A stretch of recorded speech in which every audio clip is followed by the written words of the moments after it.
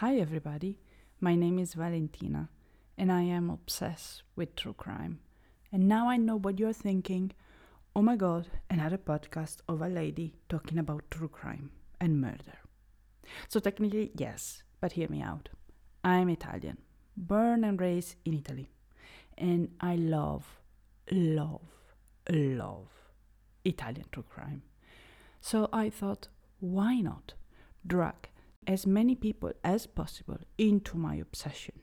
So here we are, in the world of bloody pasta, where every 2 weeks we're going to travel to a specific region or city in Italy, and I will tell you all about a new case. So I hope you will enjoy the ride. Let's go to the first case of bloody pasta. Today we will travel to Bologna in the year 1983. I'm not so sure if you ever traveled to Bologna, so I would like to set up a little bit the scene for you. Bologna is in the north part of Italy, and from afar it looks like a Sleepy Beauty. You will have the vibe of a big town rather than the metropolitan city, which it is. And in the city center there are two towers, Le Torri degli Asinelli, next to the main square, Piazza Maggiore. And Bologna city center is full of treasure, so churches and butchers, because stuffed pasta is coming from Bologna. Tortellini are there the best. But there's a lot of surprise in Bologna too, like the hidden waterways. But you are not in Venice, you are in the heart of Emilia-Romagna. Bologna streets are always full of people. Why? Well, because Bologna is the home of the oldest Europe university. And that means that the streets are always full of students.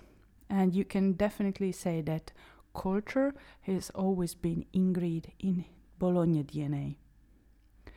Another peculiar point of Bologna is definitely the arcades, where during the winter you can find shelter against the wind and fog, and definitely during the summer you can enjoy a little bit of the shade, strolling maybe with a gelato. It's the 15th of June 1983, and summer arrived early that year. So we can only imagine temperatures are high and very humid. It's Wednesday the 15th of June, and everything looks absolutely normal. But not for someone, Marcello Iori, an artist from Bologna. He's not been able to contact his dear friend Francesca Alinovi for a couple of days. He tried to call her and call her again, but nothing. So he went to her house. The window of her living room at the second floor of Via del Riccio number 7, that window is still open, but the door is locked. So he calls the firefighters that at 6:30 p.m. that 15th of June. Firefighters arrived, and with a ladder they will be able to enter Francesca's living room. They notice her among the vinyl, the paintings, and the books. Francesca is lying on her side on the carpet floor, covered by two big pillows. She is wearing white jeans, flats, a t-shirt, and an open vest, like she was ready to leave the house. The scene is bloody, and paramedics can only confirm what is clear to all. Francesca is dead. The pathologist will examine her body and discover that she's been stabbed 47 times, and most of her wounds on her right side. Long cuts were discovered on her palms, indicating that she attempted to fight against the attacker. Her attacker sliced her carotid in the neck. Francesca did not die for bleeding out.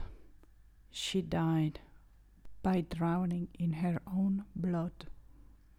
Unfortunately, her death as well was not fast at all. It took more than 10 minutes for Francesca to pass away. Perhaps this is why there were 2 big pillows on top of her. Because it was summer, all the windows in the street might be open, and maybe she was able to gasp, and her attacker didn't want her to be heard. So she placed a pillow on top of Francesca. Then the police noticed immediately a golden Rolex on her wrist, and this watch will be a crucial piece of evidence in this case. The first point for the police was, of course, try to deduct a time of her death. But due to the heat, the carpet, the direct sun, the 2 pillows on top of her, well, this alterated and or accelerated her decomposition. So that means then the scientists had a very difficult time to determine a precise time of death. And in fact, Francesca more likely died between 6 and 11 p.m. Sunday, the 12th of June. But who hated so much Francesca to kill her in such a way? And more importantly, who is Francesca Alinovi? So Francesca was 35 at the time of her death. She was originally from Parma, a city always in Emilia-Romagna, but about 1 hour and a half west of Bologna. Despite her young age, Francesca was already one of Italy's most prominent art commentator. She was not only an academic as well, but she discovered new talent in Italy too. Francesca founded and launched a art current as well, Emphatism, where she put it together postmodernist movement with young creative performers, photographer and musician. It was the 80s, so it was not common to fly around the world like now. Well, maybe not now because of the situation, but she was flying often to go to US and meet with new and young artists from New York. Francesca was as well a teaching researcher at DAMS. DAMS is a Bologna University College of Art, formed more or less a decade before Francesca's murder with the help of Umberto Eco. Francesca was dynamic, bold, intelligent, and a powerful person. However, in her personal diary, it will unveil all the uncertainty and ingenuity of a young person. Her flat was not only hers, because she used it as a safe space for friends and especially for artists to enjoy her company. Like every good Italian, every time someone was ringing the bell, did not open automatically the door. She picked her face outside of the window and checked who was ringing. So she was careful of who was let in her apartment. In the hours immediately after Francesca's body was discovered, the authorities start to interrogate, of course, her friends. Everybody will have nice words to describe Francesca. And when the police ask who might have committed such horrible crime, only one name came to mind: Francesco Ciancabilla. Now I know Francesco, male, Francesca, female. It can't be more confusing, but this is what it is. Francesco was 24 at the time, and he was coming from Pescara, in the center of Italy, and he was a painter. Francesco was, in fact, Francesca's student from DAMS. And actually, he was one of her favorite students. Francesco has been described as shy and a little bit introvert, but with a great talent. And Francesca was a big supporter and promoter of Francesco art. The detective didn't take too long to find out that the relationship between Francesco and Francesca was much more than professional. Since they met in the winter of 1982, so the year prior, Francesca had strong feelings for Francesco. Perhaps it was not a romantic and physical relationship at the time of the murder, but still it was a profound and painful attachment. In a later interview, Francesco will say that Francesca was his best friend. According to Francesca's friend, the two had a very toxic friendship, with episodes of violence, both physical and verbal. Of course, Francesco denies all the allegations. The drugs fueled the argument between the two. I mean, it was the 80s, right? Drugs was everywhere. And Francesco was a heroin and cocaine addict at the time. Francesca didn't like it at all and tried to stop him over and over and over.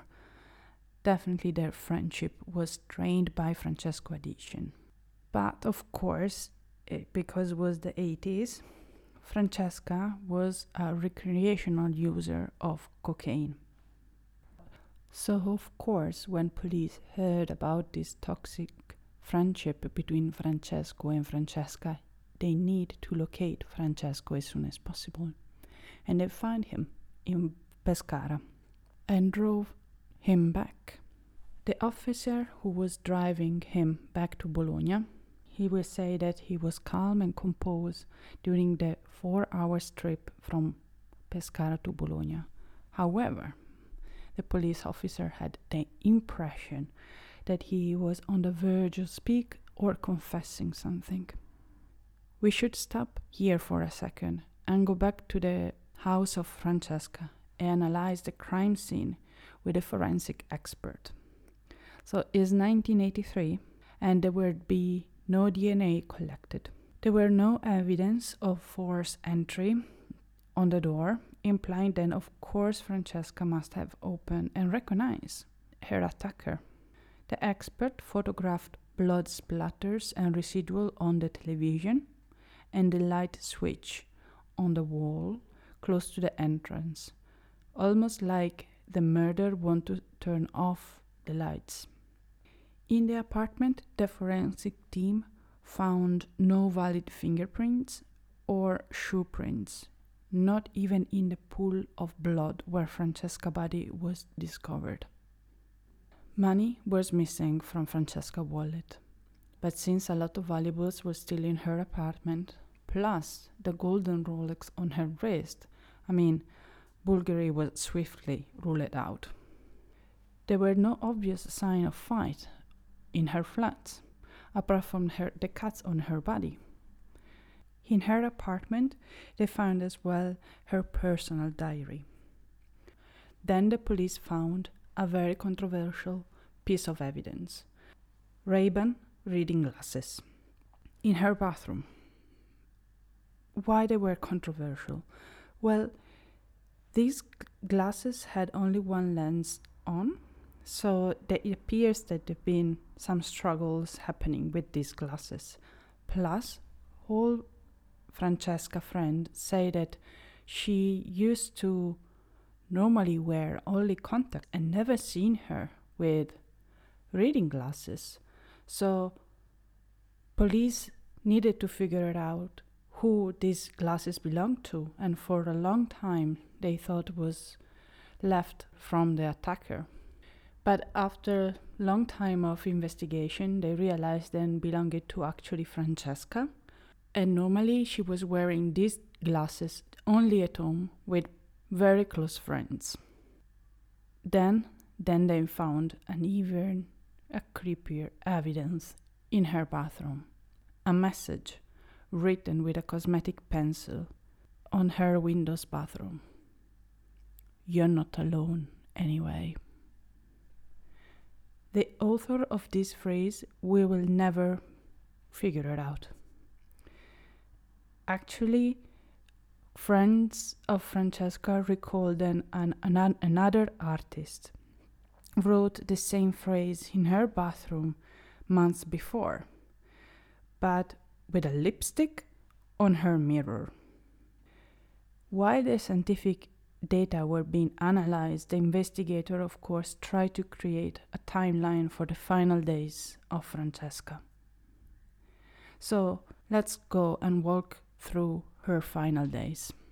The night before, there was an artist party, and some of the painters came back with Francesca and sleep in her apartment, and they were still there around 1 p.m. that Sunday.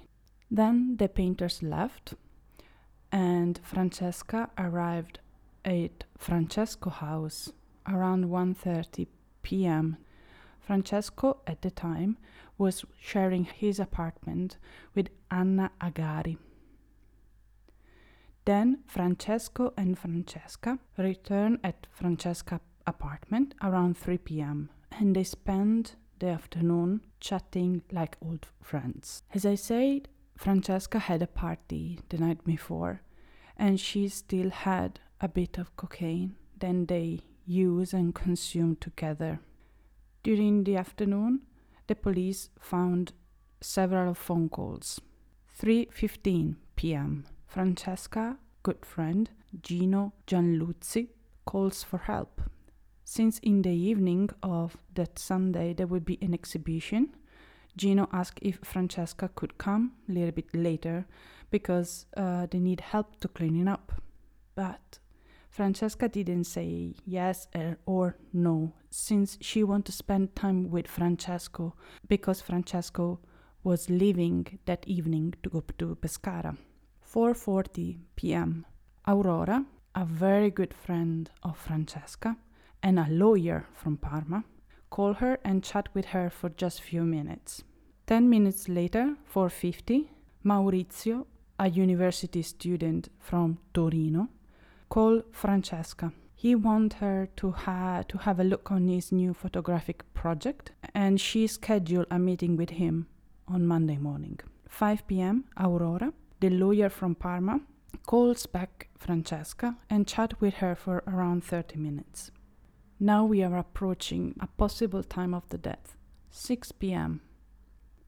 At this time, only Francesco is present with Francesca in the apartment. Around 7 p.m., Francesco calls Anna, the flatmate, since he need to go to Pescara and need to travel by train. So he asks Anna if they're going to meet at the Bologna train station, because Anna need to meet there a friend coming from Firenze. The investigator asks Anna if she recalls any strange noise, but Anna didn't hear any music or sound during the phone call. After calling Anna, Francesco called another friend in Pescara just few minutes later, 7 p.m., and asked if she can pick him up from Pescara train station.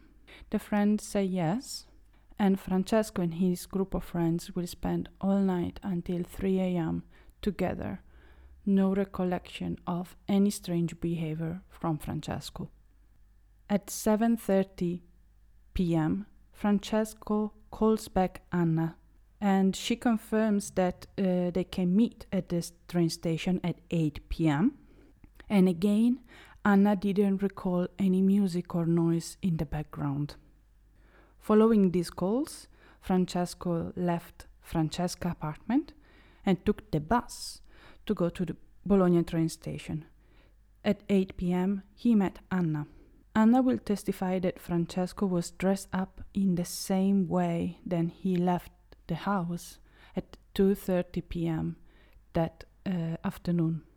Same t-shirt and same shirts, and no visible blood stain. So the fact that he took the bus, it was a little bit strange, and Anna asked why Francesca didn't drove him to the train station. And Francesco will say that Francesca didn't feel too good, so he just took the bus. According to close sources to the victim, Francesca frequently drove Francesco everywhere. However, Francesco denied these claims in TV interviews.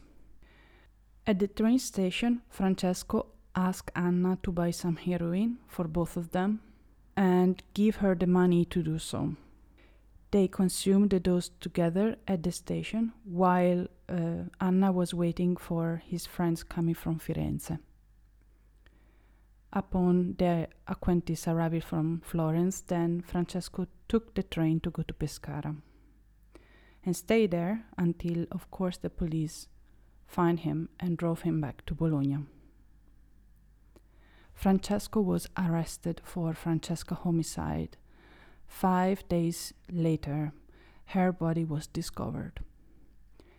And the reason? Of course, only this toxic and dysfunctional relationship. He was held in custody until the court date, which was 18 months later. During this 18 months, the scientific report came, but didn't help at all to resolve this case. The creepy phrase, "you're not alone anyway?" Well, a writing specialist ruled out both of them, Francesco and Francesca, as the author. As I said prior, we will never know who did it. Francesca was stabbed with a sword, which was described as wide and short, like a cheese cutter, or a pencil sharper, which every painter has. Was such blade in Francesco's possession? Not that we are aware of. According to the toxicology report, Francesca took cocaine for the last time around 8 p.m. on Sunday. That means then, of course, he should have been alive at 8 p.m. And since Francesco had already left to go to the train station and was with Anna, it was impossible for Francesco to be her killer. But the fast decomposition or the alterated decomposition made it trivial as well to determine if she consumed for real at 8 p.m. cocaine for the last time.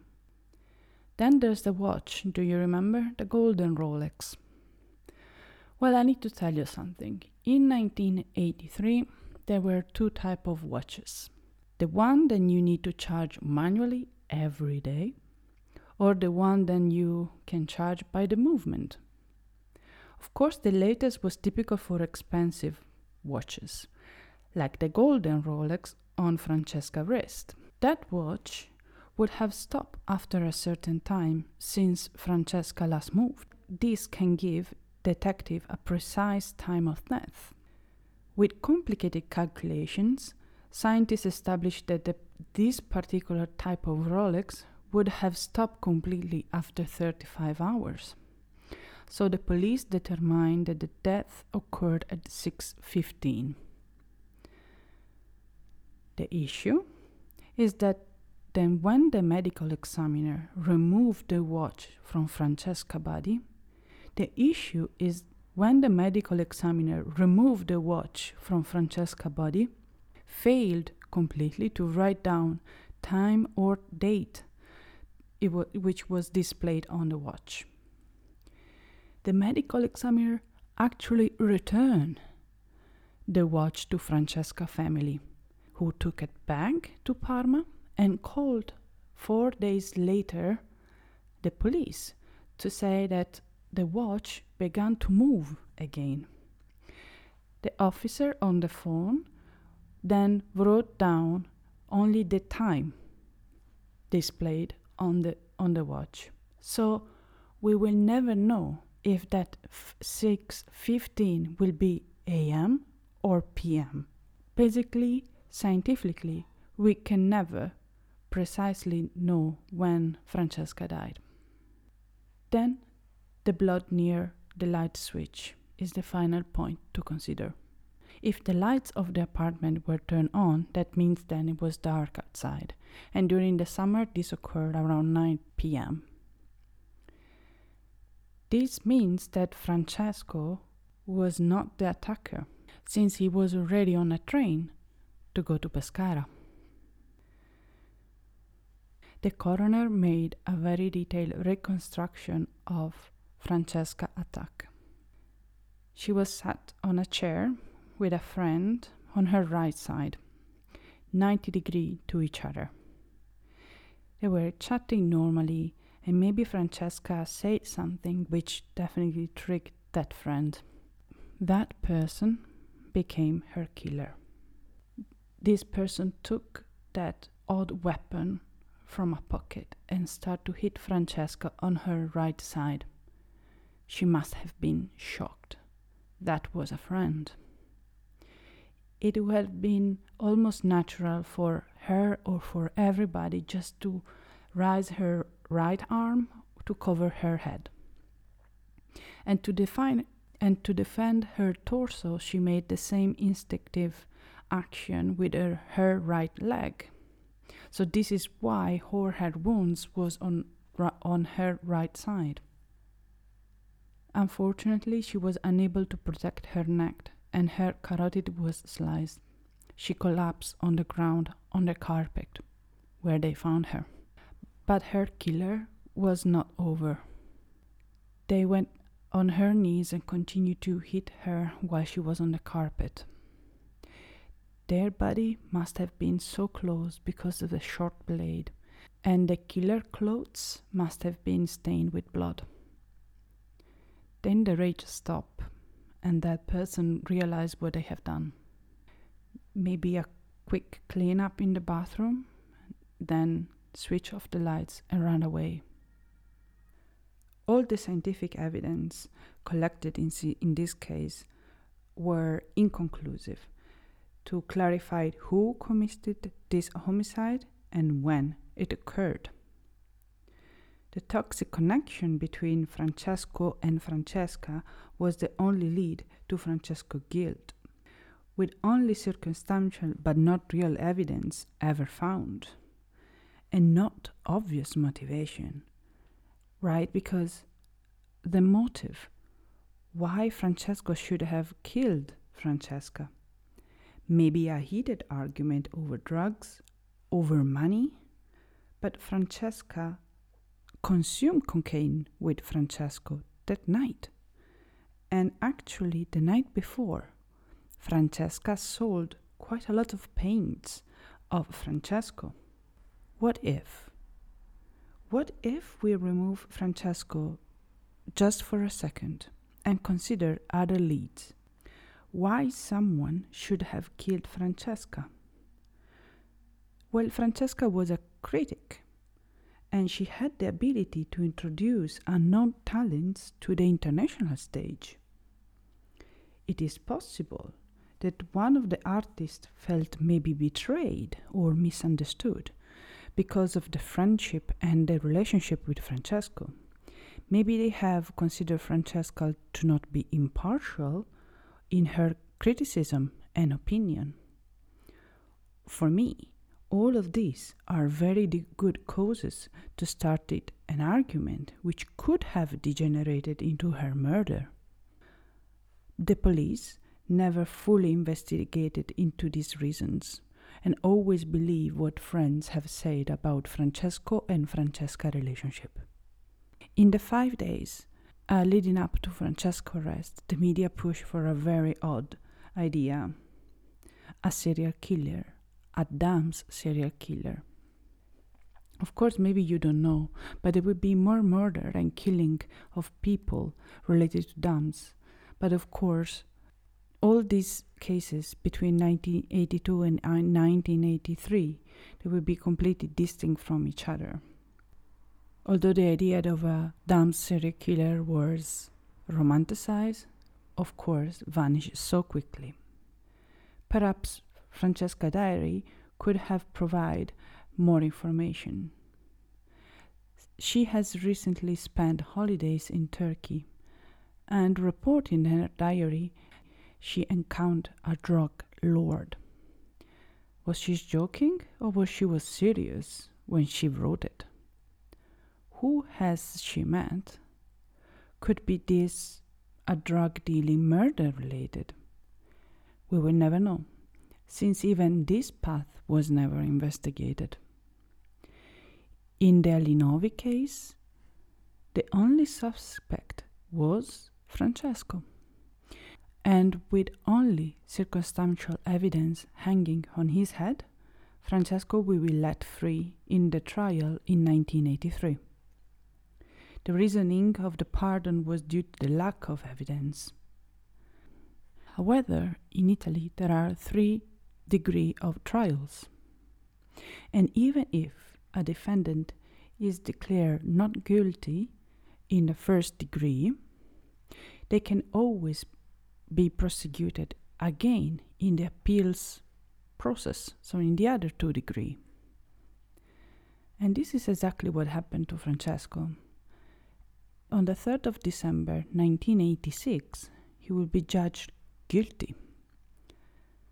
Francesco was sentenced to 15 years in prison, plus 3 years of rehab. You might ask yourself, how is it possible that Francesco was found guilty?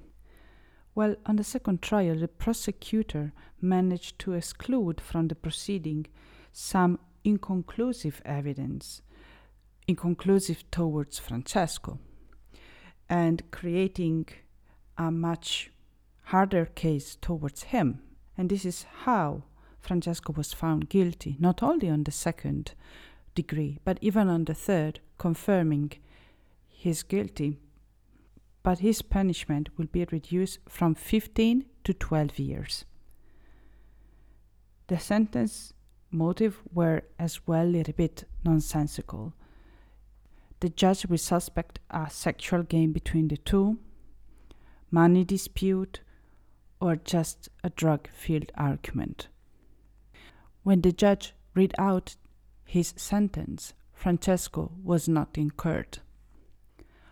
Actually, Francesco was nowhere to be found. Francesco ran away. He became a latitante. He eluded the Italian justice for 11 years, hiding in Brazil and Madrid, before being arrested and extradited back in Italy in 1996. He remained in prison until 2007, when he was eligible for parole. Francesco now is free and is living his life as an artist in Italy. This is when our story ends. Someone was killed and someone had to pay for the price. Was Francesco the cold killer who stabbed his mentor and lover 47 times and went on his life like nothing has ever happened? Well, if you ask the Italian justice, yes. But I do have my doubts. What are your thoughts? Let me know on Instagram at Bloody Pasta Podcast. I hope you enjoyed the first episode. Let me know if you have heard of this murder and what is your favorite Italian murder. Maybe I can cover it here, always on Bloody Pasta. Until this time, ciao guys!